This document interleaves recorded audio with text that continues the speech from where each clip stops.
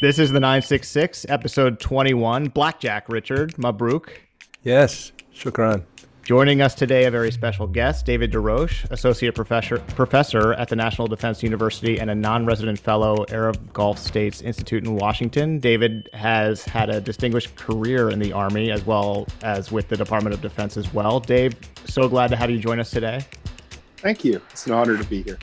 Today, we'll be taking advantage of Dave's expertise and talking about Saudi defense issues and U.S. Saudi security topics. But before we take the plunge this week, thanks to all of those of you who have subscribed wherever you get your podcasts, Apple Podcasts, Google, Stitcher, Spotify. Also, shout out to our YouTube fam. What up, YouTube fam? Okay, let's get going. Richard, what's your one big thing this week? Outside of the views, just rocketing. Well done, the 966. My one big thing. Just 4 years after removal of the kingdom's 35-year-old ban on movie theaters, Saudi Arabia's 2021 theater box office revenues hit $238 million, making it the top market in West Asia for the second straight year. For reference, that $238 million was close to 100% higher than 2020, which was $122 million, which is not surprising given the pandemic year. But it's also more than $100 million more than UAE's box office gross in 2021.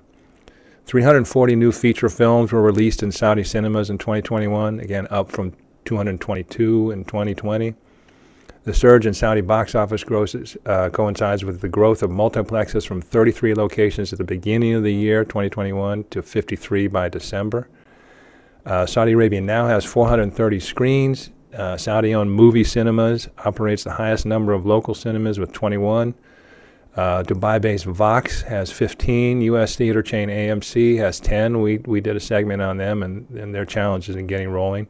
Lebanon's Empire Cinema with 5, and Mexican-owned Cinépolis has 2 multiplexes. Awesome. As you know, I don't really like movie theaters. This was even before the pandemic, so but that's really cool. Dave, feel free to jump in here. Well, this is really just a symptom of what's going on. I mean, 5 years ago, if you had a bunch of Westerners in the kingdom, somebody would come in and say, "Oh my God, you wouldn't believe what I just saw. What? I drove through Burger King and a Saudi was working there." And it was like they saw a unicorn walking down the street. And now, the country is transformed in ways that is profound for those of us who go back and forth to the kingdom, and it's largely unknown in the West, but it really is a profound transformation, and this growth of cinemas is a pretty visible attribute of that. Yeah, it's you put your finger on it. People hear about it, but they don't believe it. I was laughing with Lucian that when I first went to the Saudi in the 80s, entertainment was sharing banned VHS tapes. Yeah. That was, if you got a good one, it was awesome. And when my friends would come here, Saudi friends would come here, part of the process, if they're in for 2 weeks or a week and a half or whatever, visiting a son or a daughter or whatever, they say, leave me alone for about 4 days because I want to go to the movie theater. I want to go see some things that I can't see back home. Yeah, it's a different world for sure. Yeah. And the cultural aspect of it is becoming so intertwined where, you see people who, wear T-shirts with professional wrestlers on them and stuff like that. I mean, it's profound and it's so rapid. And I fear because of COVID, a lot of people are really missing out on this. They're going to see a great step. It's been sort of a gradual thing, but when people start going back to the kingdom in numbers, there's going to be a lot of people really amazed. We'll see a lot of articles. Yeah. It's also worthwhile to note that the top grossing film was Egyptian comedy. So it's not all just, U.S. blockbusters. And actually 2 of the top 5 were Egyptian comedies. Spider-Man was the biggest, U.S. production to make it, and that came in at 2. But of the top 10, there's a number of Middle East Arab-based productions, which is I guess it's not surprising given there. But these increasingly, and we've covered the Red Sea Film Festival and a number of other things. You'll see more and more of that, where you're going to see more regional and local productions making it to the screen. That's great. Definitely. Okay, Richard, my one big thing this week, I'll just jump right into it. I can't resist this topic, Saudi golf. There's a new podcast out from Golf Digest. It really does a great job at giving the history of Greg Norman's pursuit to shake up the game. As you both know, Saudi Arabia announced last fall it would be partnering up with Greg Norman, the Shark, for a $200 million venture called Live Golf Investments to increase the popularity of the game outside the U.S. and Europe. Greg Norman is Live's chief executive officer. As you both might know, this is the latest Saudi-backed effort. It isn't Norman's first pony ride at the county fair. Norman tried unsuccessfully to start a competing tour in the 90s, and the podcast really captures why Norman was doing it then and how a few folks in the PGA successfully torpedoed the plans. It's just like a really interesting look at what was going on then and what Greg Norman is doing now. The podcast also features an interview with Norman himself. It sort of changed the way how I'm thinking about this, mostly in that I believe Norman, in that he's doing this to grow the game of golf and solve some longstanding problems with the PGA. For example, Norman believes that the PGA's insistence on not having appearance fees and tightly regulating where players can play is stunting the growth of the sport. The PGA decided to kick the can down the road this spring and grant waivers to a host of the sport's biggest names to play in the upcoming Saudi International. So we'll have to wait to see, wait to break the popcorn out on the PGA versus Saudi League sort of head-to-head battle coming up. Anyway, highly suggest that you check it out. It's on golfdigest.com, but we also have it on our website, sustg.com. Dave, do you play golf? Not well. I play about twice a year. And usually I like to play, it's more, more of the Churchillian, a good walk spoiled. But I was thinking about getting into golf serious, but the problem is it's so time consuming and expensive. Mm-hmm. So I decided to smoke crack instead. Well, I love golf. I really would like to play more, and I'm trying to play more, but I'm not very good at it. It just occurs to me I might be better at smoking crack. So, Dave, let's it's cheaper.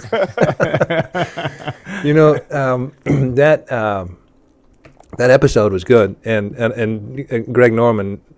I agree with what you said, Lucian. But Greg Norman still holds a grudge. We know he does, and it's been interesting to watch this whole process where the Saudis talked about doing this Super League, and then went ahead and invested in the Asian League, and it's and then the PGA partnering with the Dubai Ports League, but it was the European circuit, in order to really compete and meet some of these desires of their top flight players. So they're all sort of meeting in the middle. It's all coming up, and the Saudi vision in this Super League that was envisioned and has sort of come to the fore a couple times is clearly going to win the day, in my opinion, because we're going to have more of these very large, high purse events with just the top performers who are getting appearance fees, which is sort of the format that everyone's talking about. So it's been an interesting process to see it go. Yeah, it's kind of like I think what we're going to see is golf is going to become sort of like the F1, but if you had alternate circuits of F1 where people come to Manama and other places, but they don't do it for free. And I think there's a recognition. The Saudis recognize that they're going to have a sort of top-down approach for a while, at least, before the game takes root. But it's encouraging. I mean, sport. People talk about all the industrial goals for Vision 2030, but one of them is that every Saudi is going to exercise on a regular basis. People neglect that social aspect of Vision 2030, and anything that promotes sport is a good thing. I wish I golfed more, and I wish I golfed better. I've only played 3 holes in the Kingdom, so I look forward to doing it again. Dave, you're clearly a regular listener of the 966, because we often talk about the quality of life plank of that Vision 2030, that quality of life pillar, and that participation, and how these sports initiatives that get the front pages and that sort of thing. We're talking all the way from Newcastle and soccer to golf to Formula One. They are criticized for being sports washing, but how it ties back into real goals back home in terms of participation and health and finding outlets for their youth. And I will say this: if the golf, the Asian Tour or even the PGA could have a season exciting as this last F1 season, which was insanely exciting, then that's must-see TV. That would really build their base. Yeah, no, it's a good. People tend to regard sports and politics and social development as separate, but they really are fundamentally entwined. You look at the battle for racial integration in the United States, and there's a reason why Jackie Robinson's number is retired at every professional baseball team. And then conversely, on the negative side, if you look at the birth of modern Quebec independence, it goes back to the Montreal Canadiens riots after Rocket Richard was unjustly suspended for an alleged dirty hit. That led to a riot in Montreal in the 50s, and most Canadian historians, and I realize we're delving into a very, very obscure area when you talk about anything with Canada being significant, but the political ferment that led to modern Quebec secessionism, martial law in Montreal in the 70s, they stem that all from that hockey match. So it can be significant, and I think the kingdom's wise to focus on it. Yeah, agreed. It's interesting too. Norman's whole point about the appearance fees thing is like, if you're starting up a new league and you're starting up a new tournament and it's in a place where golf typically is not terribly popular, or there really isn't a large fan base for the sport, you need to pay people to show up. And part of the reason why you do that is because that then gets people to attend the events. It gets, sponsors and interest. It sort of generates its own money back when you're doing that. It's just a good way to get things started. So for Saudi Arabia or Indonesia or any of these other countries to do this is like, it's an important way for them to get things going. So it's interesting to see the players sort of come back and forth across the spectrum on this. Some people saying, look, I don't want to do politics. I don't care. I'm going to play in Saudi Arabia and take the money. And others are saying, I don't know about where the money's coming from. I'm worried about this and that. It's like the players are independent contractors. They can sort of do what they want. And that's the essence of the battle right now. And that's sort of why I thought that was interesting with that podcast, just talking about that angle of it. Because I think that is Greg Norman's like number one thing that he's working on. It was interesting back in the day when he first mooted this in the mid-'90s. It was basically kiboshed by Arnold Palmer. Yeah. So, Jack and Gary Player and I were the threesome, and we didn't. Everyone invited us to go out on our own and do our own little bit, and we didn't because we didn't think it'd be good for the game. The game has changed. Yeah. And I actually think we're going to be coming to a head at some point, because the PGA is going to have to either cave, or they're going to have to try and draw a line in the sand, and then these independent contractors, and it's going to be interesting to see how this plays out. Yeah, I mean, basically what you're describing is not too different from the PGA Seniors Tour, right? Mm-hmm. That is, not a hyper competitive league, and it's fan driven, and there's appearance fees and stuff like that. So, we already have sort of a precedent there within the domestic context. So I don't think it'd be that hard to export the model. And clearly it meshes nicely with what the kingdom is seeking to do for both enhancing its stage, giving it a reputation as a place to actually go to for something other than business. And I think, the heck? I mean, more golf is better. There have been wars over soccer games, but there's never been a war over golf. Well, back to Saudi. I mean, Aramco is very much involved in the Ladies European Tour, and so they're trying to build the sport across the genders in Saudi Arabia, and it's not just men. So it's and back to the PGA. They just put in this Player Impact program, which is a $40 million pool. Mm-hmm. Which Phil Mickelson got $8 million for this year, for basically because it's in response to what these leagues, the competitive leagues, are saying is you have to pay your marquee players, and so they said, all right, here's a $40 million pot, and we'll have some quotient that lets us know who has done the most to promote the game of golf, and again, so Phil, just for being Phil, got 5% of that $40 million. To add to his, I'm sure it was a really scraggly year. He didn't make enough money, so another $8 million. My mother lives in La Jolla in San Diego, and Phil Mickelson owns all the Five Guys. in San Diego. and I can tell you, whenever my mom gives me like and she golfs occasionally, she plays Torrey Pines and all that. Wow. Whenever she gives me, well, it's a municipal golf course in San Diego. If you live in San Diego, it's affordable. And whenever she gives me clothes, I can always tell that basically the picture she has in her mind's eye is Phil Mickelson. She wants me to look like Phil Mickelson. Well, look. So I resent him. Until his recent diet, and he looked like he frequented those Five Guys. Yeah, that's right. Not just the owner, but a customer. Yeah, exactly. I stand by my product.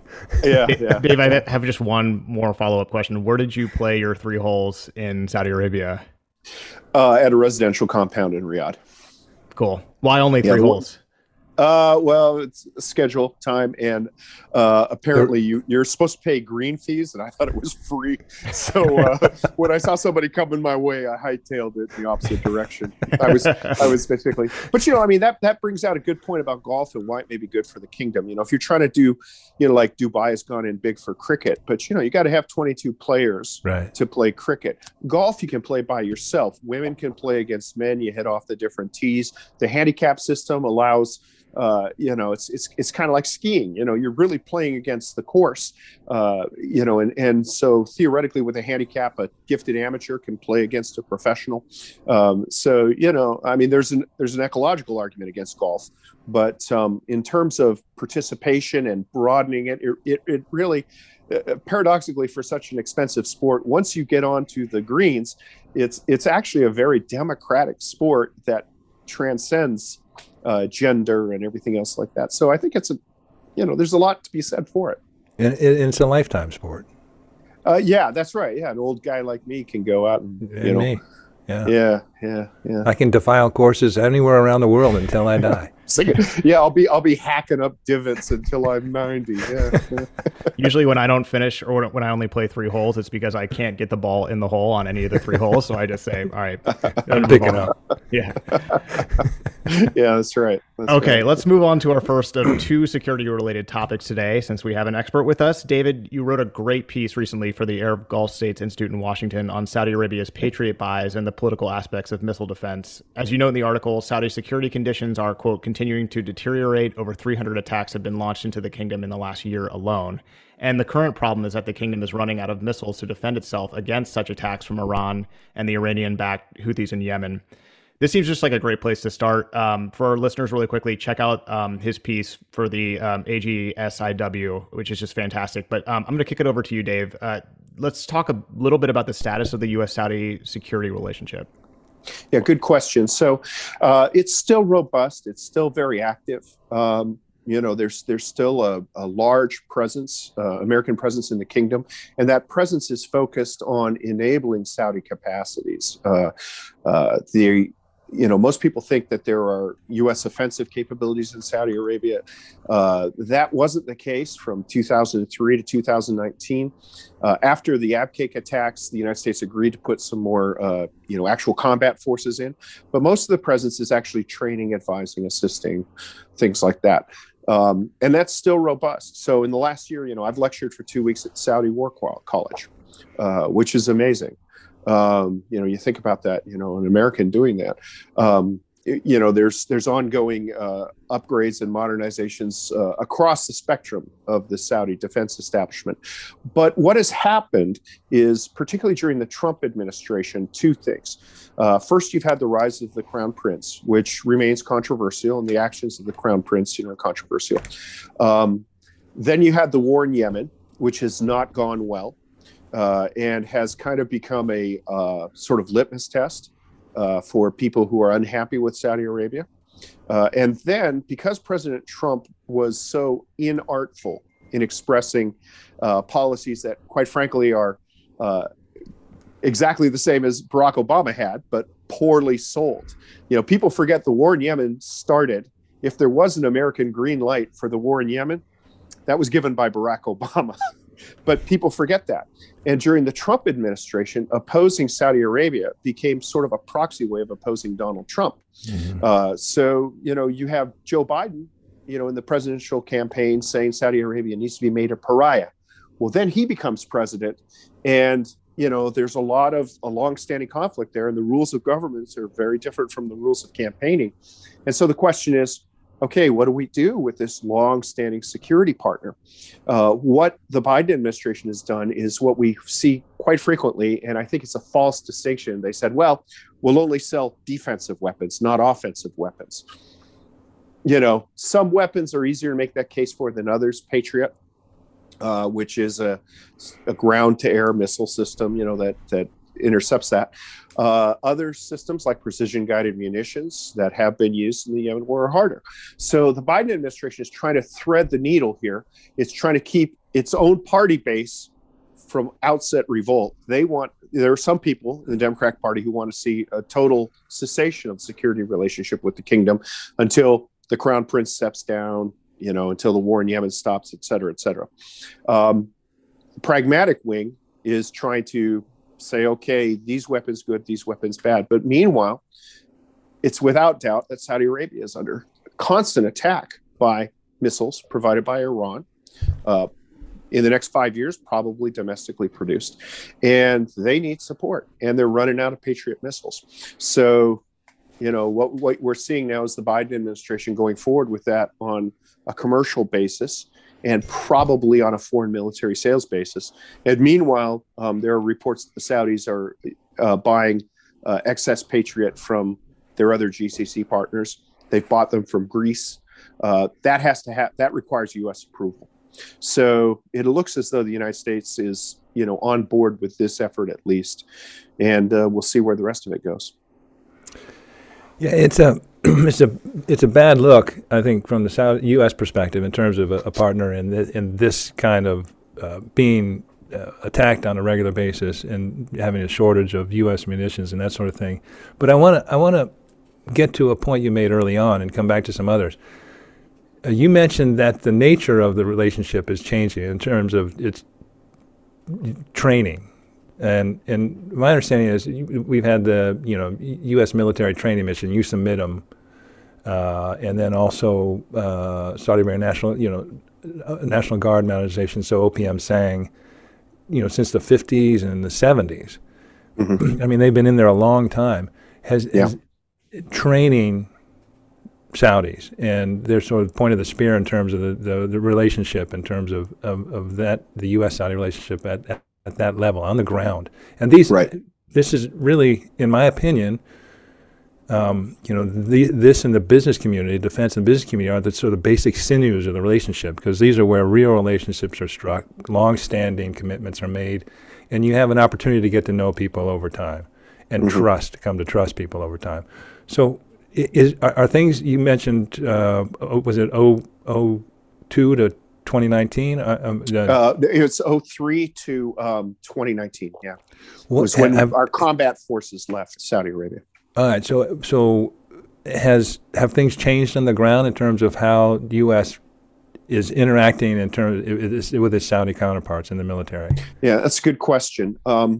They have generally. There's more positive mood. So, you have the Ministry of Defense Forces. That relationship goes back to the 50s, as you said, and that seems to be on track.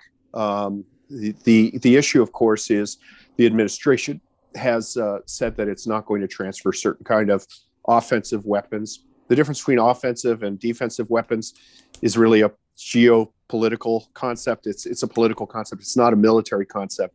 I went through the Joint Staff Dictionary trying to find a definition of defensive weapons. There's no such thing. But that's a political problem. In terms of the ongoing basis, the training, the assisting, as much as the Saudis want, they get. So, one of the things that I'm involved with is we have a foreign military sales case to help the Saudis stand up a national defense university on the lines of the American National Defense University. And that is really revolutionary. In the past, not just the Saudis, but most security partners of the United States tend to be very equipment focused. I call it the Wile E. Coyote model of defense capacity building. They go through the Acme calendar. They say, okay, we got a problem with drones. All right, here's the Acme drone hunter. Buy it, and that'll solve the problem. But the Saudis have actually said, no, one of the reasons why we are not performing at the level we think we should is because we haven't developed a culture of critical thinking. And so we need to have a war college, a staff college that actually does these, an associated institution that looks at complex issues of developments to get our armed forces ahead. And that's a multi-million-dollar effort where, we've gone from having one officer who, is on scene to, trained war college faculty, academic faculty, military officers working with the Saudis on that. There's been some other areas where it's unclear what's going on. So the relationship with the National Guard and the training through the Vanel Arabia Corporation has been in place since the 70s. In the last 4 months, the ground component of that has just stopped. And we don't know whether that's because of a conscious decision. People have always, from the outside, are always wondering, is the National Guard, which is basically a redundant army, is it going to be folded into the Ministry of Defense? Are they running it down? We don't know. I mean, the United States has a second army. We have the army that belongs to the United States. We have the army that belongs to the United States Navy, called the United States Marine Corps. So, having this redundancy is not unheard of. But it is, this relationship with the ground forces of the Saudi National Guard from the 1970s until now, and it just ended in the last quarter of last year. So we don't know whether that means they're going to be run down, or whether they just ran out of money, or whether, there was mismanagement, or, we don't know what the deal was with that. The case for the air component of the National Guard is ongoing. So maybe there was a prioritization, we don't know. But in terms of the actual military to military, that's pretty much unchanged. It remains robust. The Saudis are never quite happy with what they get from the United States. The United States is never quite happy with what they see as an unending demand signal from the Saudis. But I don't see any real change in that.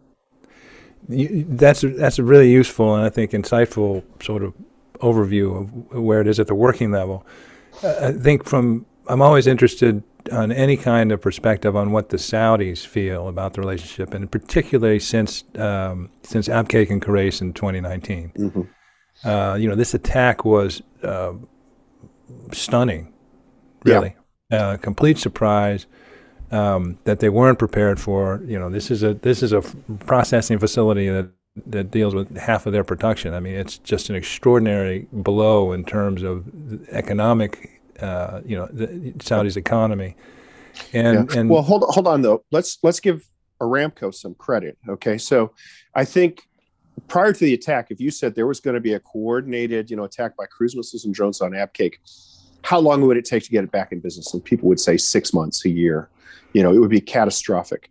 And because of resiliency, yes, the active defense measures failed. But the resiliency, which is more important, the passive defense, the fact that they had spares online, that they had trained staff who knew to shut down valves so there wasn't secondary explosions, all that. Abqaiq was back online in 2 weeks, and the effect on the global energy market was momentary. So there was preparation. It just wasn't in the military and security realm. I mean, and that's a good point, and that's something we spoke of actually in our last episode when we were talking about the global oil market and the ability. Saudi Arabia is moving from 12 million to 13 million barrels in terms of capacity, and they hope to get there by 2027. But they just put in 4.5 billion into the Zuluf offshore field. The point being is that speaks what you're talking about. That speaks to the Saudi governance and how they've managed their resources, and the fact that they have built-in resiliency and redundancy, and they have spent enormous billions to not only achieve a certain capacity but also preserve the ability to rebound. But I don't think that gives them much comfort that they can bounce back after being revealed to be so vulnerable. And I guess that's what I'm trying to get to. How do the Saudis see this, and do they feel?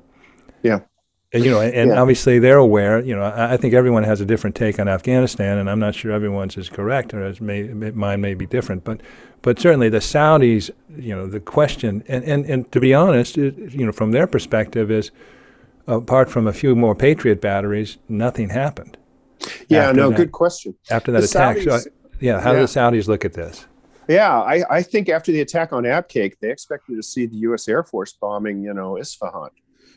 They expected to see a response in kinetic terms. And, one of the things, Donald Trump was a bombastic, undisciplined speaker. He spoke a lot, but when you look at what he actually did, he's the only president in the last 20 years who didn't start another war in the Middle East. He actually, his baseline instincts were pacifistic. And when the Iranians shot down a Global Hawk drone, a U.S. Navy Global Hawk drone in the Straits of Hormuz, there were aircraft en route to bomb, Iranian targets. And Trump reportedly said, wait a minute, nobody was killed on this. I'm not going to start a war, over equipment, call them back. What we're hearing is that there was a cyber attack against the Iranian infrastructure, but clearly that didn't satisfy the Saudi desire. This post-Abqaiq. Post-Abqaiq, yeah. Yeah, there was a cyber attack. With that the U.S. directed cyber stuff like that. But, what the Saudis expected was a parallel sort of kinetic, right. They wanted to see bombs landing on Iranian infrastructure. And, it's a good question. If that's what they expected, we got to ask ourselves, why did they expect that? And it's because of statements and actions we've taken or statements and actions we haven't taken. And, if the nature of the relationship is one that they are not comfortable with, it calls for high level discussions as to, what exactly, we're willing to do for them. The other problem is, you're right about Afghanistan. In the U.S. government, Afghanistan is seen as its own problem. In the Pentagon, Afghanistan is it belongs to a separate Assistant Secretary of Defense than the Middle East. The Middle East starts at Egypt and ends at the Iranian-Afghan border. And that goes up to the Assistant Secretary for International Security Affairs, which is going to be Celeste Wallander de Winter. She has her hearing, I think, today.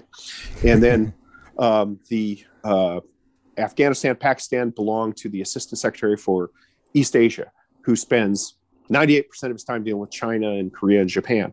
So, we have it bifurcated. We see them as two different issues. And I never worked Afghanistan in the Pentagon. I worked it in the Army on the ground, but I did work Pakistan. And I can tell you that most of the issues being dealt with were Afghanistan as its own issue, or Afghanistan, Pakistan, Afghanistan, Central Asia, wasn't seen as having any impact on the Middle East except as a logistic base. But the problem is, first off, the Iranians saw it as encirclement from the East. By the way, kind of funny, if we encircle them from the East, the fact that we've left should mean that they could stand down some of their military capacity, but they haven't. And then our friends in the Gulf, I'm sorry, I'm being a little long-winded here. Our friends in the Gulf said, you're in the neighborhood, you're gone, we're naked. And I'm not quite sure how we can deal with those perceptions. There is this perception, and quite frankly, I've felt it since the announcement of the pivot in the Obama administration in 2009. And the pivot was away from Europe, not from the Middle East. But ever since that was announced, folks in the region have said, oh my God, the Americans are leaving. We're on our own. The Iranians are going to, reduce us to servitude. And I don't know how you can, it's like arguing with your wife, when you say you're being irrational, oh my God, you can't argue a person into seeing that. Yeah. Well, and this is the challenge we have, because that certainly the perception is there out there of a U.S. that's distracted, withdrawing, and consciously redirecting. And you see at the end of 2021, Jake Sullivan, Brett McGurk, a series of senior administrative officials, although Secretary of Defense Austin did not stop in Saudi, going out there to try and reassure them, and I gather that some of the there's been some redeployment to the west of the country in terms of assets and that sort of thing, but it is a challenge, as you say, because your discussion of theater management and marshaling the U.S., how the U.S. addresses the area, doesn't resonate with them. They see something entirely different, and they feel something entirely different. And I think it's a real challenge. It seems to be a real challenge to try and reassure them if there's something to reassure them about. Yeah, no, the problem is, and this is not limited to the Middle East. You see this in Japan and Korea and Europe. If you have U.S. forces based someplace, the host nation tends to view those as our forces. So, one of the challenges I've argued in print that we should never put an aircraft carrier in the Gulf. It's stupid. It limits the ability of the aircraft carrier. The ships around it have to devote all their energy to protecting the aircraft carrier that should be in the missile defense mode. Right. Be better to have, sort of isolated bases on the Arab side of the Gulf, fly the planes in there, project the power that way. That way you have something that can't be sunk and kill 2,000 people at once. But, very senior people in the Saudi government and other are like, why is there not an aircraft carrier in the Gulf? They freak out over that. They've come to see it as an entitlement. And when it's not there, they see it as the United States sort of reneging on informal security commitments. So sorry to interrupt, if I were listening to this conversation, I might conclude that it's a communication breakdown. Is that all it is? Or are there some philosophical changes? Well, there's a couple of problems. So the first problem is, at its basis is a communication issue. I mean, when I went, as you can tell by my accent, I went to graduate school in London, right?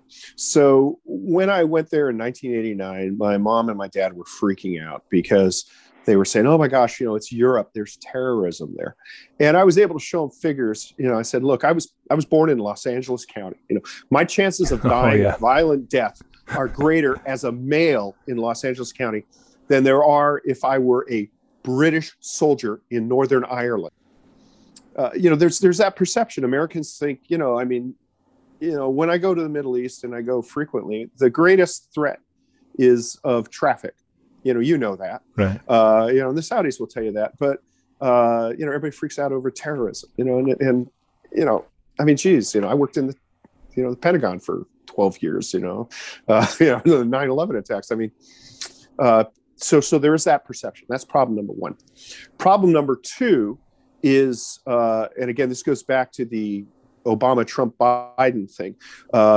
Trump was so, used phrases like my favorite dictator, stuff like that, which allowed his political adversaries in the other party to, stand against him. And, Saudi Arabia and the other Gulf states, none of them are democracies.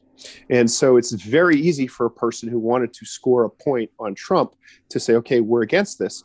The problem is they've painted themselves into a corner. And now that they're in power, you have this elaborate game where President Biden refuses to take a phone call from Mohammed bin Salman, who everybody knows is running the show in the kingdom because it's not his parallel.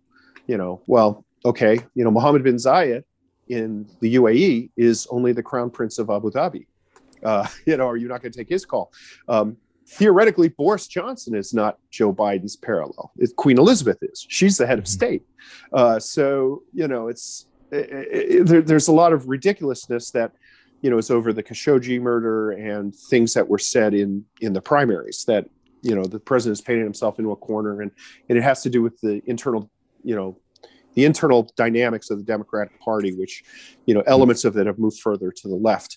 Mm-hmm. And then the final problem is just institutionally, things like Patriot batteries are high demand, low density.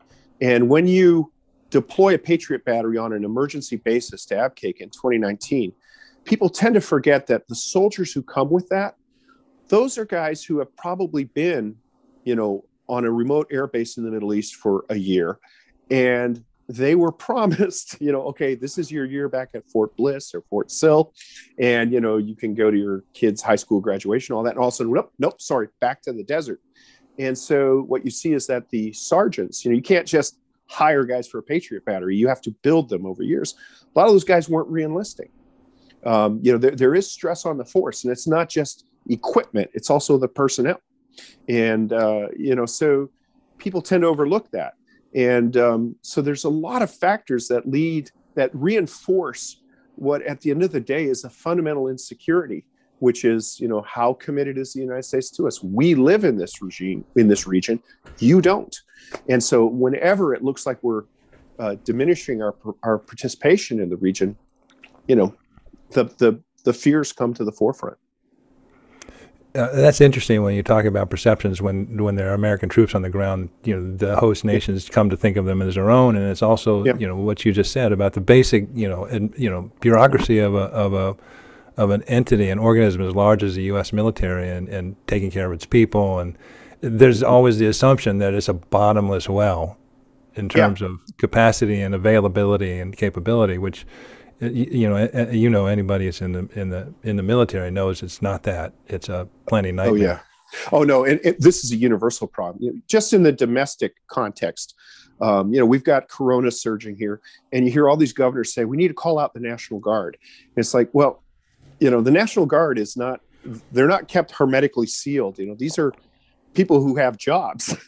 And, particularly if you say you want a medical person from the National Guard or the Army Reserve, well, they're part-time soldiers. If they are in a medical specialty, the chances are pretty good they're working in their civilian capacity in a medical job. So if you call them out as National Guardsmen, you're going to see like a doctor leaving his job at one hospital to put on a uniform and work at another hospital. What have you gained? That's in the domestic context. It's the same thing in the international context. You've got countries that are like, well, why aren't there soldiers here? What are they doing? And the answer is, they're people and they're on a cycle. And when you had that deployment to abdicate, you disrupted that cycle, and that hurts the institution. Yeah, it's interesting. Just as an aside, that example you just made is very close to home. My son's, a very good friend of my son's, is a nurse in San Antonio with the Army. So she's there with the hospital there. She spent the last 6 months in Coeur d'Alene, Idaho, helping out people because hard hit areas that have been hard hit by COVID and who can't get nurses and can't pay the nurses to get them to come in. So the military is trying to fill this gap domestically, and it's a real challenge. Yeah. As I said, it's not a bottomless well, and you can't just go to it whenever you have a need. Yeah, that's a good question. I mean, Afghan refugees have been settled at Fort Bliss, Texas. And I've heard informally, so I don't know how true this is, that the entire 1st Armored Division is basically consumed with that mission. So we only have 9 divisions in the U.S. Army, and you've got one of those offline doing an extraneous mission. And the problem, I was the Department of Defense's liaison at the Department of Homeland Security for 3 years. And I noticed in all the planning for hurricanes, earthquakes, pandemic influenza, terrorist strikes, the rest of the U.S. government would plan up to wildfires. They'd plan up to a certain point, and then they'd say, call in the Department of Defense. So we do that domestically. There was like this mental line where the problem became too hard, and they said, "Oh, we'll give it to the Department of Defense." we can't think about this anymore. That's right. That's right. Yeah. Well, another question, and maybe this is our next segment is going to be on Saudi efforts to build a military industry. But how do we deal with what they're dealing with now? What is actually sort of characteristic of modern warfare, and these are asymmetrical, low cost, drones, missiles that are very difficult to defend against, and as you pointed out in your excellent article, extremely expensive. We're basically trading $20,000 at the most, for a souped up drone for $1 million Patriot. How $4 million Patriot? Oh, all right, there you go. Yeah. Inflation. I didn't know inflation hit so quickly. Well, and no, it's a good point. Well, theoretically, if you look at Vision 2030, if it holds, smaller states have an advantage in this new warfare because they're nimble and they haven't invested all the money in the big infrastructure that we have. So if you go to the U.S. Navy and give them any problem and listen to their answers, how would you solve this? You'll realize that their thinking is, how can we base the possible solution to this on an aircraft carrier or a littoral combat ship? They tend to think in terms of the systems they have and justifying those. Saudi Arabia has imported all that. They don't have that domestically. And they're trying to build a domestic defense industry. You start small. So they have, 11 areas of emphasis in their defense industry. One of them is developing UAVs. Another one is developing the maintenance and overhaul, repair and overhaul for UAVs. So, theoretically, starting from a base there where you don't have those fixed costs, and you succumb to the gambler's dilemma where you say, we've spent so much on this, we have to justify it, which is what the U.S. Navy does with aircraft carriers. Then you can move more nimbly, approach these things with a clean sheet and say, okay, how can we defeat these? And so another one of these, two of the Saudi things are directed energy, and they're also looking at development of defense electronics, electronic warfare. Those are promising areas for counter drone defense. Fascinating. We're going to make you repeat that for our next segment. But I had one more question that I think fits into this security situation. And Lucian, jump in. I'm sure. I've been rolling along here. Saudi 2022 defense budget for Saudi, they're cutting it 10%, and this is the 5th consecutive year they've cut it. So it's going down from 57 billion to 45.5 billion, and as we know, Saudi Arabia has been a reliable, purchaser of arms and at extraordinary levels with regard to its GDP. What do you make of that? It's kind of normal. I mean, first off, a lot of the Saudi defense budget does not equal what is spent to defend the Saudi state. So, you've got the National Guard, you've got new presidential security. A lot of the Ministry of the Interior serves as a sort of army. So there's still a lot more there than we think. But I think a lot of the spikes reflected procurement spikes.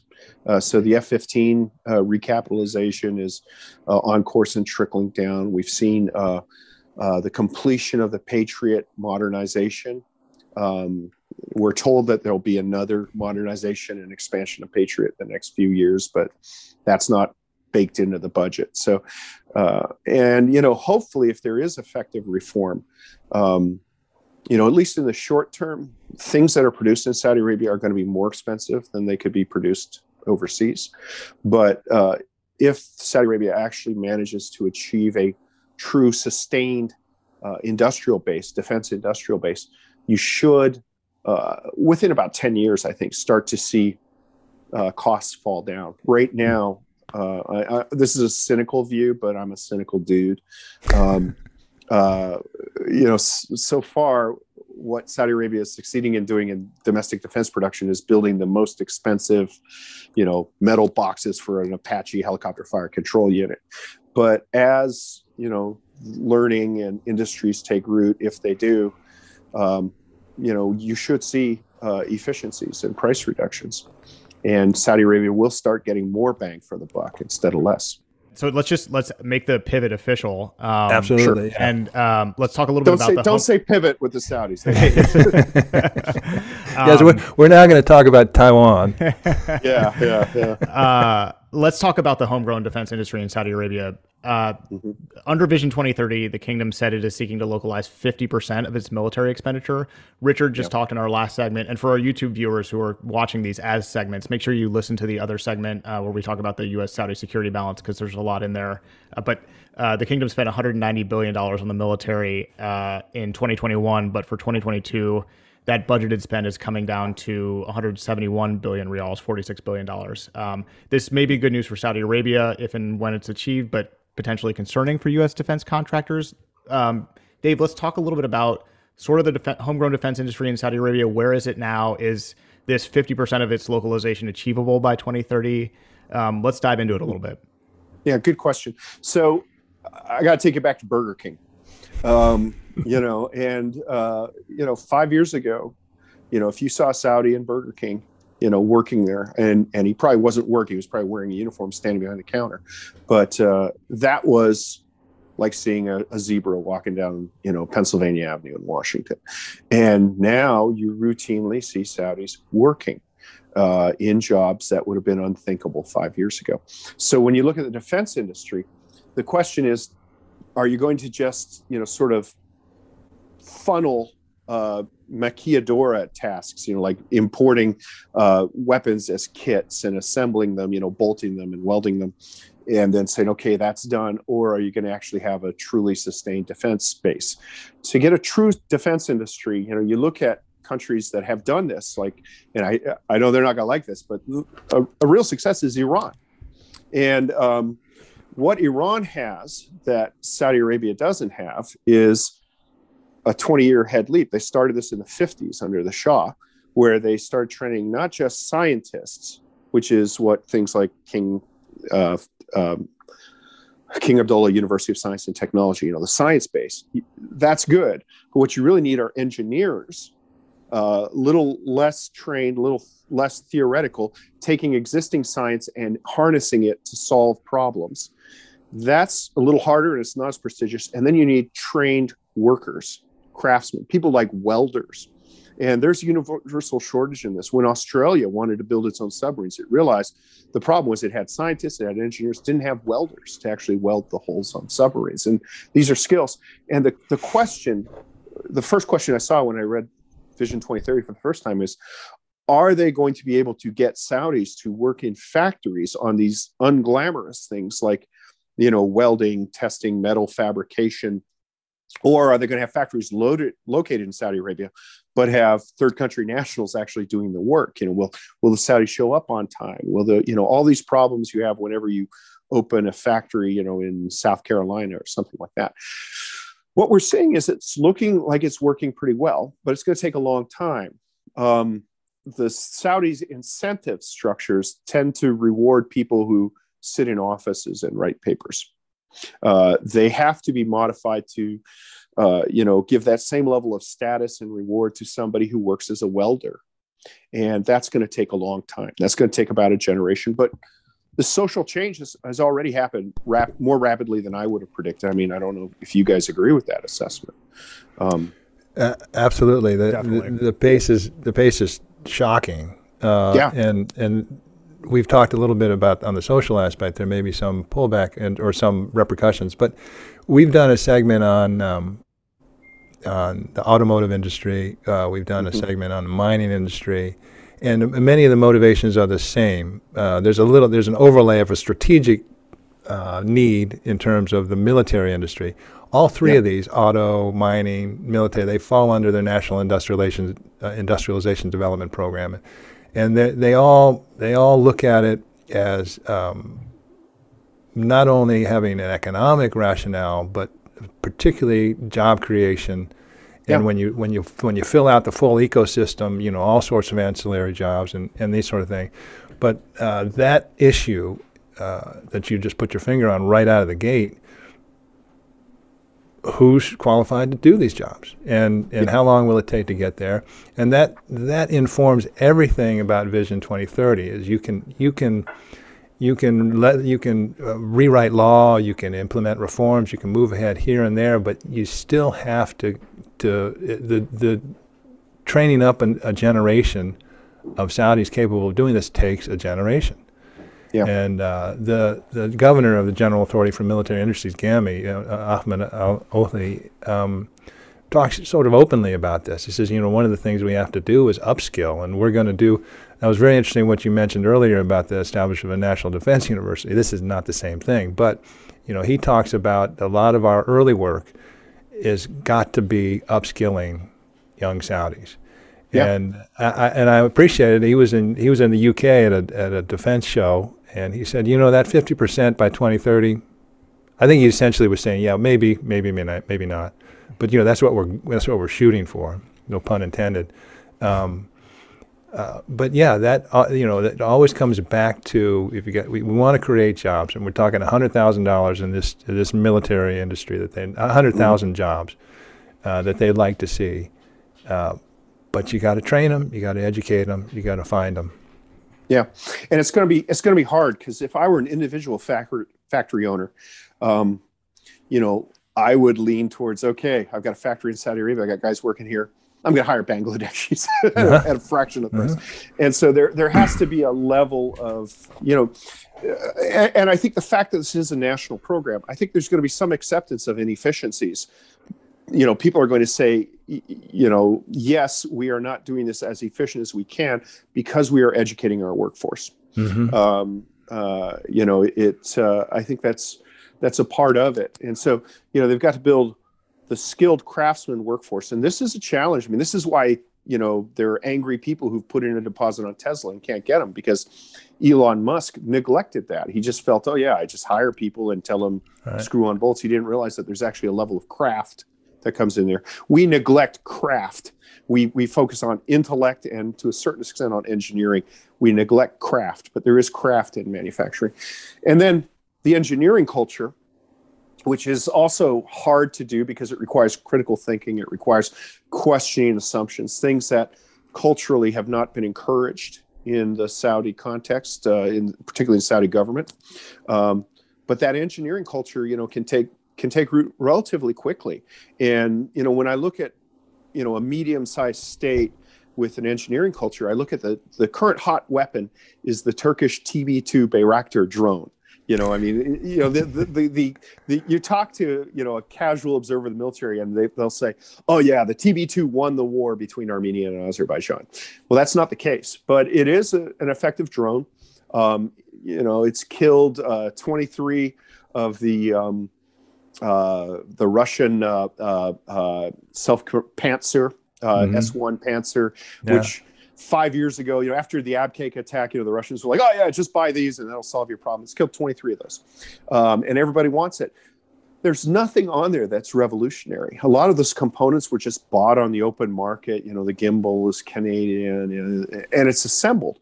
That taking these components and integrating them and then perfecting it so that, you've got the ideal compromise between weight and distance, that's engineering.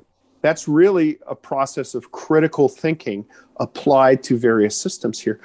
That is an achievable goal for the kingdom within 5-10 years.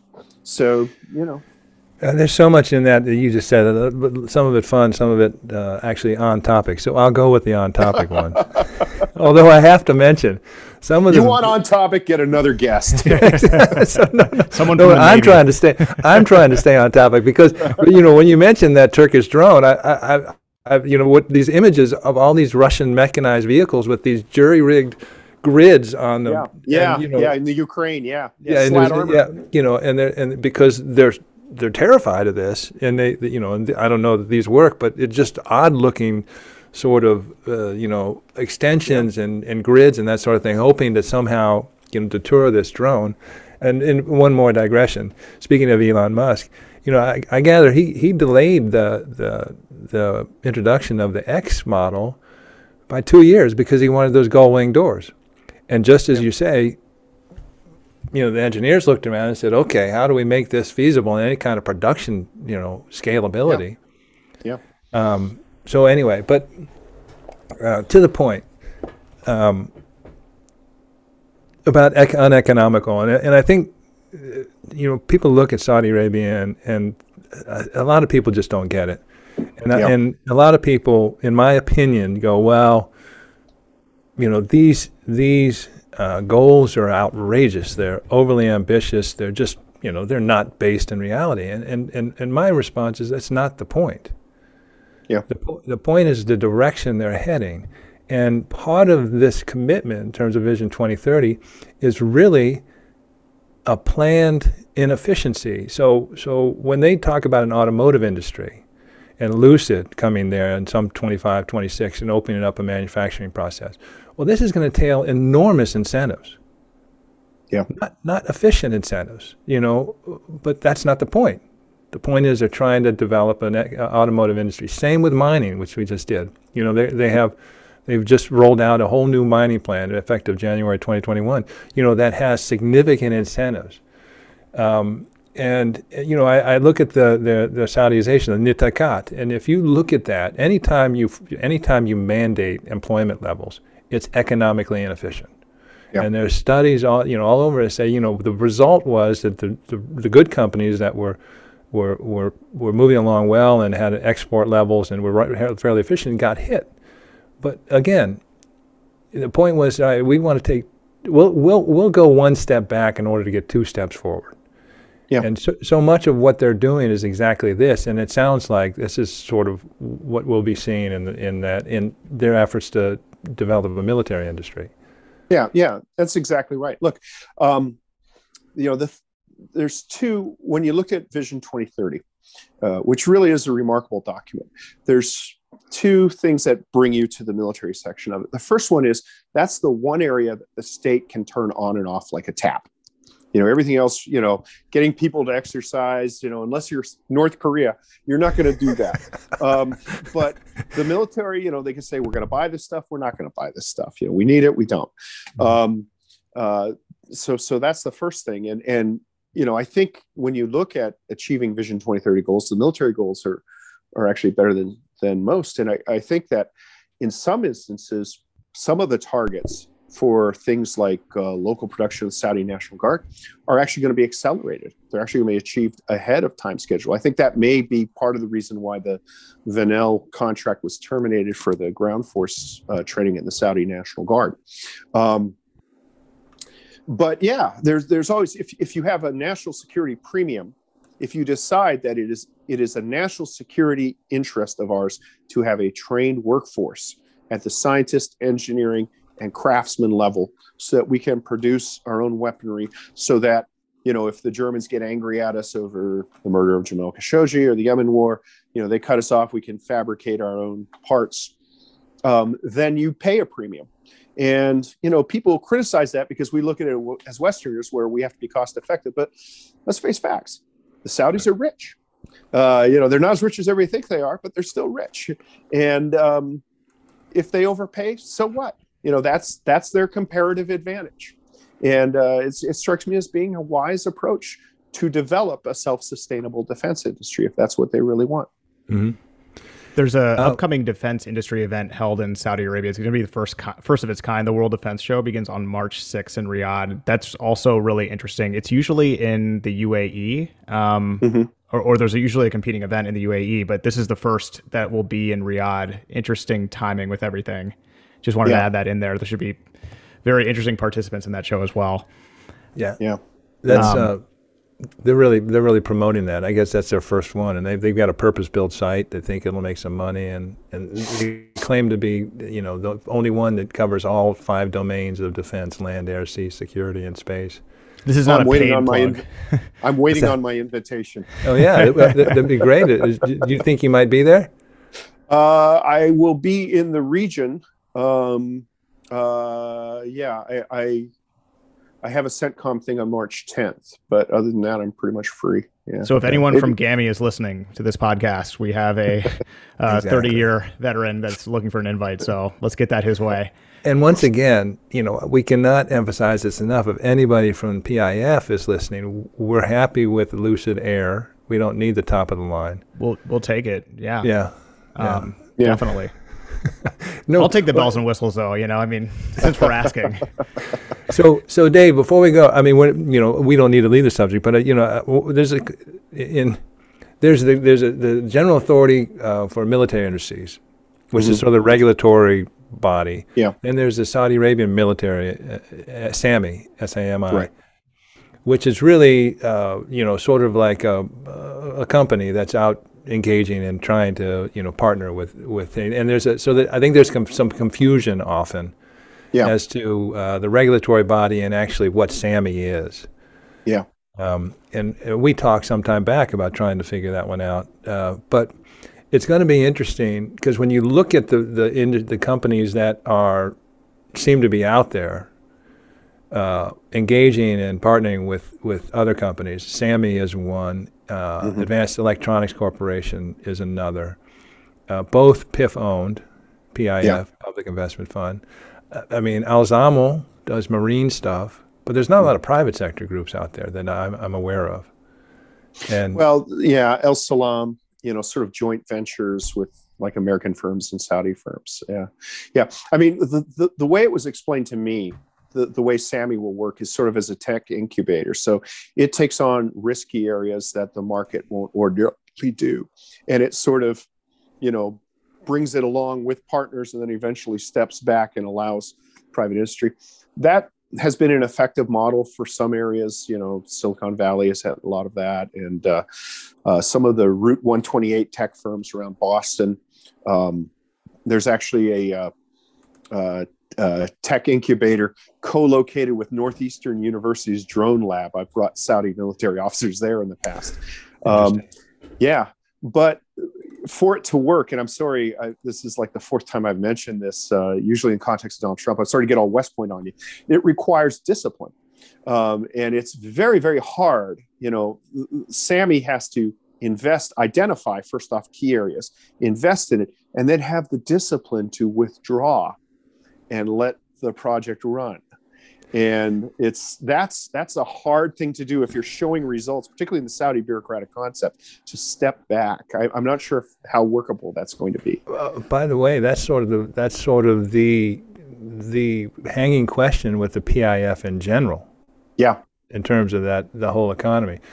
But you referenced it in our other segment on the U.S. Saudi security relationship. You talked about the advantages of starting from nothing, a blank slate, and being able to target industries. Can you recapitulate that for us a little bit? Well, basically what I said was that if you have a domestic industry that's already well established, the natural tendency is, people have jobs, you have industrial development, and you try to force whatever the problem is, whatever the solution is, into those existing components. So, you give a problem like drone defense to the U.S. Navy. Their question is, okay, how can we get aircraft carriers in the Zumwalt-class destroyer to deal with drones? It's very, very hard for people to move off of that. One of the big arguments I have with the U.S. Air Force is one of the problems with the U.S. Air Force is the pilot pipeline. And, it costs so much to train a pilot. When drones come online, the Air Force said, yeah, we'll take drones, but they insisted that every drone be flown by a trained pilot so that you cannot replace a manned aircraft with a drone because you're still going through the same bottleneck. Bureaucratically, they continue to do that. Saudi Arabia has, in theory, along with other countries, medium-sized countries, Turkey's drone success is a good example of this. They can start with a blank sheet and just say, okay, what's best, what's most effective, what's most cost-effective. They can do that without having the investment in other industries. And this isn't just an American problem. So much of France's arms sales are driven by a need to keep the Le Havre shipyards open.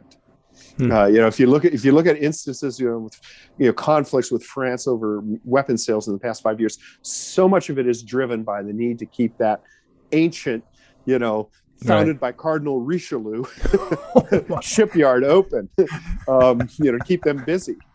So Saudi Arabia doesn't have that. They literally are starting. They have other disadvantages. They don't have the culture of 9-to-5 workmanship. They don't have the culture of craft. But I would have thought 6 years ago it was impossible to see Saudis working in fast food, and they are. So, fascinating stuff. This is good stuff, Dave. You're a rock star. We talk about this podcast. It's the tie. Richard, we love doing this because we learn when we're doing this, but I don't know if we've learned more in one episode than this episode. So this has been really great. Let's move on to the Yellis segment, Saudi in a minute, and we'll wrap this up. Saudi in a minute. Richard, if you want to get us going, just get us started. And David, you go ahead and weigh in, just in response. First one, foreign ministers from Saudi Arabia, Kuwait, Oman, and Bahrain, and the Secretary General of the Gulf Cooperation Council arrived in Beijing on Monday for a 5-day visit to further negotiations over a China-GCC free trade agreement and strengthening of China's economic ties with the bloc. The first ever coordinated visit by a GCC delegation is being seen by experts as, quote-unquote, historically unprecedented and a positive step towards achieving a China-GCC free trade agreement. It is striking. I mean, when you consider that we had the foreign ministers of 4 countries, 4 GCC states coming here, and the head of the GCC, it's a it's a big thing, and it's being treated as such. Yeah, I suppose as a jingoistic American, it's I'm happier seeing the GCC as a bloc engaging with China than individual GCC states. China's game is to generally pick people off and get them to do it. I suppose if there's a consonant GCC trade policy, that makes it that sort of negates China's advantage, which tends to be sort of playing on the margins or outside the rules. So right. I suppose it's a positive development from American interests. And it is interesting how a regional trade alliance seems less threatening than a bilateral one. That's right. A series of bilateral ones, because then you get like a race to the bottom, and China will be able to exact concessions and things like that. So I suppose if they have trade with China. Ironically enough, we guarantee that trade through our robust military presence in the Gulf. They don't seem very grateful for it. I suppose the least damaging way is if it's a common trade policy. The Chinese thank you note is in the mail. Well, we have a little bit of cognitive dissonance over this because, on the one hand, you see U.S. government people complain about, we provide the trade for them. And it's like, okay, so what if the Chinese took us up and said, yeah, you're exactly right. We've got 3 aircraft carriers. We'll station one of them permanently in the Gulf. Everybody in Washington would have an aneurysm. So, we complain about it, but we don't want them to do anything about it. We have our own cognitive dissonance in the United States. Yeah. Second topic, authorities in Saudi Arabia are preparing to launch the 2022 census, which will be the 5th in the kingdom's history. The last gen pop and housing census in the kingdom took place in 2010, and the total population at that time was 27,136,977. This is according to the General Authority for Statistics. The World Bank estimated the kingdom's population now at 34.8 million in 2020. Interesting. Yeah. Mo data, mo better. And that's the motto of the General. Mo data, mo better. I like that. Somebody wrote a rap song, didn't they? Yeah, that's right.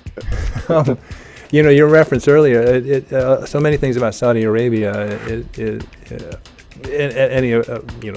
not an emerging company, but a developing country that, there's disadvantages that you don't have legacy systems and advantages that you don't have legacy systems. And you see this and when they're trying to implement fourth industrial revolution technologies, oh, great, we can sort of just adopt this whole hog, but this will be the first census that is done technologically. They're using modern technologies. And you run into that often with Saudi Arabia. People aren't aware that, they couldn't even keep track of who was employed by this or that. So this will be their first, they'll use, comprehensive modern technology for the first time in counting their populations. Yeah, and they're not, some of the problems we have in the U.S. government is, we have equipment located on or data located on obsolete machines that just aren't made anymore.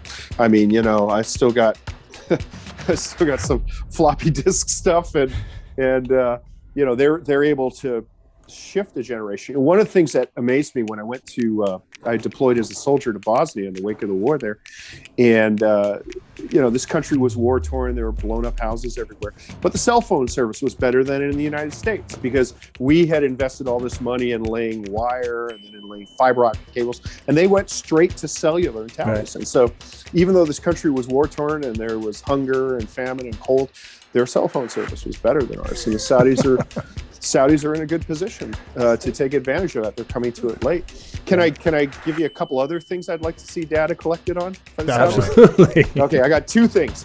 So the first thing is, and I learned this when I worked narcotics in the 90s. I was in the Clinton White House drug office. Data is the key to everything. And one of the things that would be really helpful would be if there was like an annual or semi-annual survey of attitudes towards corruption, ease of doing business in the government, public attitudes towards different things, the economy, That would give you a baseline to do that. And, that would just be wonderful. It would be hard to get Saudis agree to do that because, it's not as open a society. But, then you could measure things like how effective is Vision 2030? Is it working on this, that, and the other? The second thing, and this I'd like to see done in the United States as well. This sounds weird, but trust me, it's really good. Systematic samplage of wastewater treatment and sewage. We're able to tell in cities that do this. New York City does this. They're able to measure what the actual COVID rate is by sewage samples. And same things with drug abuse. All of our indications of drug abuse are indirect. They're like arrests or hospital rooms admissions. But you could find out if you by sampling wastewater, and because it's so consolidated in the kingdom, it's a lot easier to do than it would be in the United States. And you could get public health data on substance abuse, data on pollution, just a host of data for marginal cost. Well, fascinating. One of the yellow topics is drug interdiction in Saudi, but those are excellent suggestions. It would be interesting on the census if it has any additional questions other than the basic informational one. Yellow number 3. The Final Four style Spanish Super Cup returned to Saudi Arabia after a 1-year pandemic hiatus. Held in Riyadh this year as opposed to Jeddah in 2019. From January 12 to the 16th, Super Cup features La Liga teams Barcelona, Real Madrid, Atletico Madrid, and Athletic. And I gather they just started. So in the first semi, I guess Real Madrid beat Barcelona. I was going to say Barcelona. Oh, I'm impressed. The real. No, because it's a poser, but it's highly just completely poser. But I have a good friend living in Barcelona at the moment. But anyway, so Real Madrid beat the B guys 3-2 yesterday. One of the things that always irritates me is like listening to the radio when people will speak in English and then they say, when I was in Los Angeles, I had a burrito. But you occasionally I find myself saying Abu Dhabi, and then I have to slap myself for going like that, or I say Riyadh instead of Riyadh. Well, this goes back to the golf, doesn't it? It's a prestige event. I'm amazed at just how popular soccer is in actually anywhere, because it's such a boring game. I tend to think only communists watch it, but God, they play for 3 hours and it's a draw. It's basically hockey on Xanax. And the other thing, of course, is if you dive in hockey, you get a penalty. Plus, my goodness. Plus, you get the crap beaten out of you the next time you're on the ice. But this is a good thing, I think. I'm sure there'll be critics. I'm sure that the Saudis are overpaying. They have to at this point. But if this can take root, it is a good thing. And I really do believe that sport is, it is a function. It brings about international reconciliation. So why not? I'll add to your list of grievances against soccer is when they score a goal and they run away from their teammates. Just that's right. It irritates the heck out of me. It was all right. me. Football, exactly. They all bunch into each other. That's right. But this Spanish Super Cup, it's really interesting. I mean, and obviously they just spent $400 million and $420 million in Newcastle. It looks like it's $1 billion for a big chunk of Inter Milan, which is what they're talking about. So this is a 10-year deal worth close to $350 million. Yeah. And again, it does tie back into what they're trying to build a football culture in Saudi Arabia. They have a very strong football culture, actually. So there's a love of it, but they're really trying to build it into a really significant part of society. So it's fascinating. Everything that's involved with it. Staying with that theme. I guess this is the fourth now. According to a report this week in Reuters, Qatar and Saudi Arabia have halted efforts at the WTO to resolve a dispute over the alleged privacy of content produced by Doha-owned sports and entertainment channel beIN. The two countries notified the WTO that they were mutually suspending their remaining requests before its dispute resolution body. Notices published by the WTO on Friday's show. Last January, an agreement signed by Gulf Arab leaders at a summit in Al Ula, Saudi Arabia, ended the bitter dispute between Qatar and its neighbors, including Saudi Arabia. As part of that agreement, Reuters reports, Qatar agreed to terminate all legal battles connected to the dispute. This is interesting. This is over the privacy rights of soccer games broadcast in Saudi Arabia. Sort of like one of the last hatchet-burying actions between the two countries. Yeah. Well, look, I mean, when you're in the kingdom, you'd see the BN signal, and it'd have the thing in the bottom that said "Be out queue." And so what BN did was they had their little bug crawling across the screen. Clearly it didn't show Saudi Arabia at its best light, and quite frankly, I'm sure that the Saudis have made some sort of a fiscal settlement. I think that's a good thing. I mean, one of the problems that in the long term on this, who cares? You can't watch soccer, but answers most of the world except for me. The fact that when the Qataris tried to sue, they couldn't get an attorney in the kingdom who would take their case, and that becomes an issue of rule of law and safety of investments and protection of intellectual property that in the long run hurts the kingdom. It basically shows that this is not a rule of law system where, if you invest your money, your rights will be protected. It didn't do that. So I think it's in the interest of the kingdom to do that. It's in the interest of the kingdom to make the Qataris whole and happy. And I think that this is an episode that is best in the past, and that hopefully there will be another precedent that kind of shows this sort of thing won't happen in the future. Yeah, it's nice to see, and we've talked about it. It's nice to see some diplomacy breaking out, and this is. Yeah. The MBS just made a tour of most of the Gulf states, and the GCC just had their 42nd summit in Riyadh in December. And there seems to be a real effort to smooth down some of these sharp edges and remove these sticking points. And this is a good thing. And it was interesting. They just Saudi and the Qataris are talking about a railway now, and so the comedy is back, and as in COMITY. I mean, it's a little more friendly, and I think it's significantly more comfortable for all these states involved to be working in this way in a little more cooperative manner. Yeah, and you're right. That rail is long overdue. I mean, oh my goodness. Given the precariousness of logistics in the Gulf, the fact that you don't have, Red Sea ports and even Indian Ocean ports linked to, countries on the Gulf itself, that's just like logistical malpractice. It's been coming since 2009, and they recommitted at the summit in December, and it'd be nice to see it happen. It's really got. I think that 8,000 kilometers is what they'd like to do.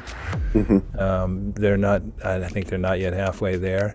But they just opened a road. Saudis and Omanis just opened a road. I think what was that? 900 kilometers. 900 tough kilometers. It cut that trip by 13 hours, I gather. So these things, these are the nuts and bolts of an economy and society that you don't just happen, but you got to make happen. So hopefully that on the rail, that'd be really significant. We number 5. In 2021, Saudi Arabia seized more than 37 tons of illegal drugs, as well as 190 million pieces of the highly addictive Captagon pills. The haul included hashish, heroin, cocaine, khat, and other narcotics. In addition, authorities seized more than 234,000 bottles and 4,155 liters of smuggled alcohol. The campaign against drugs came as part of the Zakat tax and customs authorities' mission to protect society, support the national economy, and improve international trade, according to a Saudi press agency report. Yeah. So this is a big issue, and this is where I think wastewater monitoring would help. seizures are one example of success. Captagon is a huge problem. We now know that the Syrian state, the Bashar al-Assad regime, finances itself in large part from Captagon, also Hezbollah. So these are enemies of the Saudi state who do this. And while I don't subscribe to the more lurid novel that they're trying to hollow out society from within, it's true that the enemies of the Saudi state are making money from this. But the trade is robust, and it will continue. And what we've learned from the expansion of methamphetamine in the United States, which was an emerging issue when I was working narcotics in the Clinton administration, and now is just devastating, is that the drugs get cheaper, they get more effective, and what you're seeing is from the use of this, you get a number of people who have to be removed from the productive part of society at very great expense and taken care of. And, that's a challenge. The authoritarian instincts of the Saudi state have always been there with regard to these substances. Perhaps a liberalization on alcohol, which, was legal in the kingdom until the reign of King Saud, would allow them to focus more resources on this. And then I would just urge that they look at back-end monitoring to get a better indication of the prevalence of narcotics abuse around the kingdom, so that they could then shift focuses geographically if they see spikes and things like that. I couldn't possibly add to that. That's an excellent response. Mo data, mo better. There you go. And Marcos Arabia coming up. As we see, everything returns to wastewater. I tell you, wastewater. I don't want to get all call Weber on you, but wastewater really is the foundation of a society. My goodness. You do not have a civilization unless you have wastewater and wastewater treatment. I'm on a well here, so if you were to sample my water, you would be able to pinpoint exactly what's in it because of me. So, well, at the moment, it's all cocoa. That's right. That's right. Yeah. It's interesting. I just wanted to add that khat is a very regional drug. Like, it just does not exist over here. What is it? Like, I can't really figure out. Is it coca leaf, or is it its own kind of plant? But it's like a stimulant, sort of like. Yeah. Good question. So I never really worked on khat because it was seen, you're right, in the United States, it was a boutique thing amongst Somali and Yemeni immigrants. And so when it was seized, it's of the tea family, as is cocaine. So the freshness of khat is a big deal. So it would be a fascinating PhD in economics how, you have Yemen, which is a failed state, racked with civil war, and yet you have a very effective, khat market, which manages to harvest this stuff and deliver it all around the Horn of Africa within a matter of hours because it goes off. And the other thing is, when you go around Sana'a, and I haven't been to Sana'a since 2011 for obvious reasons, you see a number of men walking around. They have people do wear traditional dress there, to include the gambia, the curved knife. And you'll see men walking where they just have the scabbard, but not the knife. And that's because they've pawned the knife for that day's hit. And then when they get money or whatever, they redeem their gambia and put it in for khat. So it's considered to be a mild narcotic, sort of like the way people are increasingly using gummies with that's about as close as I can get to it. Edibles. Yeah, it would be legalized in Colorado. All right, last one, gentlemen. We'll put a bow on today's conversation with this. The UN Office for the Coordination of Humanitarian Affairs Financial Tracking Services showed that Saudi Arabia ranked 6th among the world's most generous donors, providing 3% of global humanitarian aid. In October 2021, the kingdom ranked 3rd among the world's top donors, with its share of humanitarian assistance rising to 5%. Saudis are generous. Yeah. It's amazing how little credit they get for that, isn't it? Oh boy, you put your finger on it. It's interesting, and I've been intrigued by this because they're getting a little better about letting this stuff get out. Because we know the Saudis are generous. Muslims and the zakat, the habit of zakat, almsgiving. It's part of one of the 5 pillars. It's a habit. It's a social conscience. Most Muslims have it, but a good Muslim will tell you, bringing attention to the act diminishes the act. Yeah. So they do this because they feel it's their responsibility as Muslims to do this, and responsibilities as good human beings.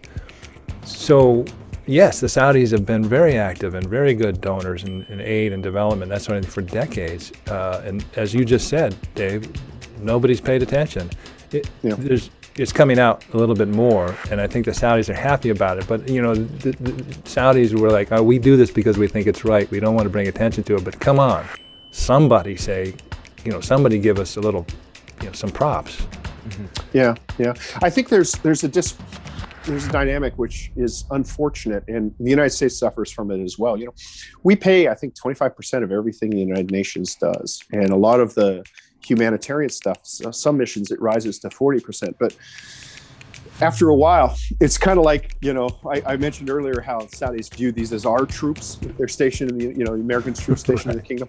It just gets accepted as the normal baseline, and you don't get credit for it. I don't want to, teenage father, you don't do anything for me. It's like, wait a minute, you live in a house, you have a car. Let me count the ways. Yeah, I think there's just a sort of universal human nature to do that. The other thing that I think is good about Saudi philanthropy is, as we know, in the 80s and 90s, a lot of that was funneled into proselytization that wound up not where we want it, and now it seems to be much more in the humanitarian focus, which I think reflects good choices made by the Saudi leadership. But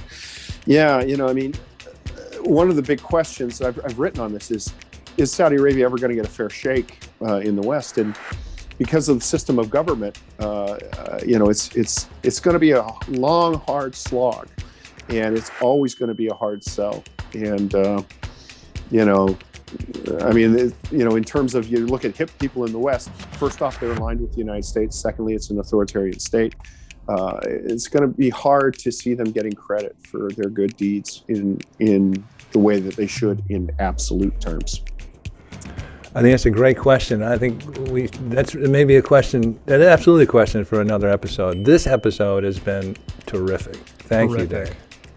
Anytime. Speaking of generosity, you've been very generous with your time, Dave. So thank you only much. got to pull Chatty Cathy's string once, boys. I mean, hey, we talked about wastewater. That's the key, and Patriot missiles, 2 of my favorite subjects. And beating up on soccer too, which is exactly. Really we got to rant. Right. Dave, that was awesome.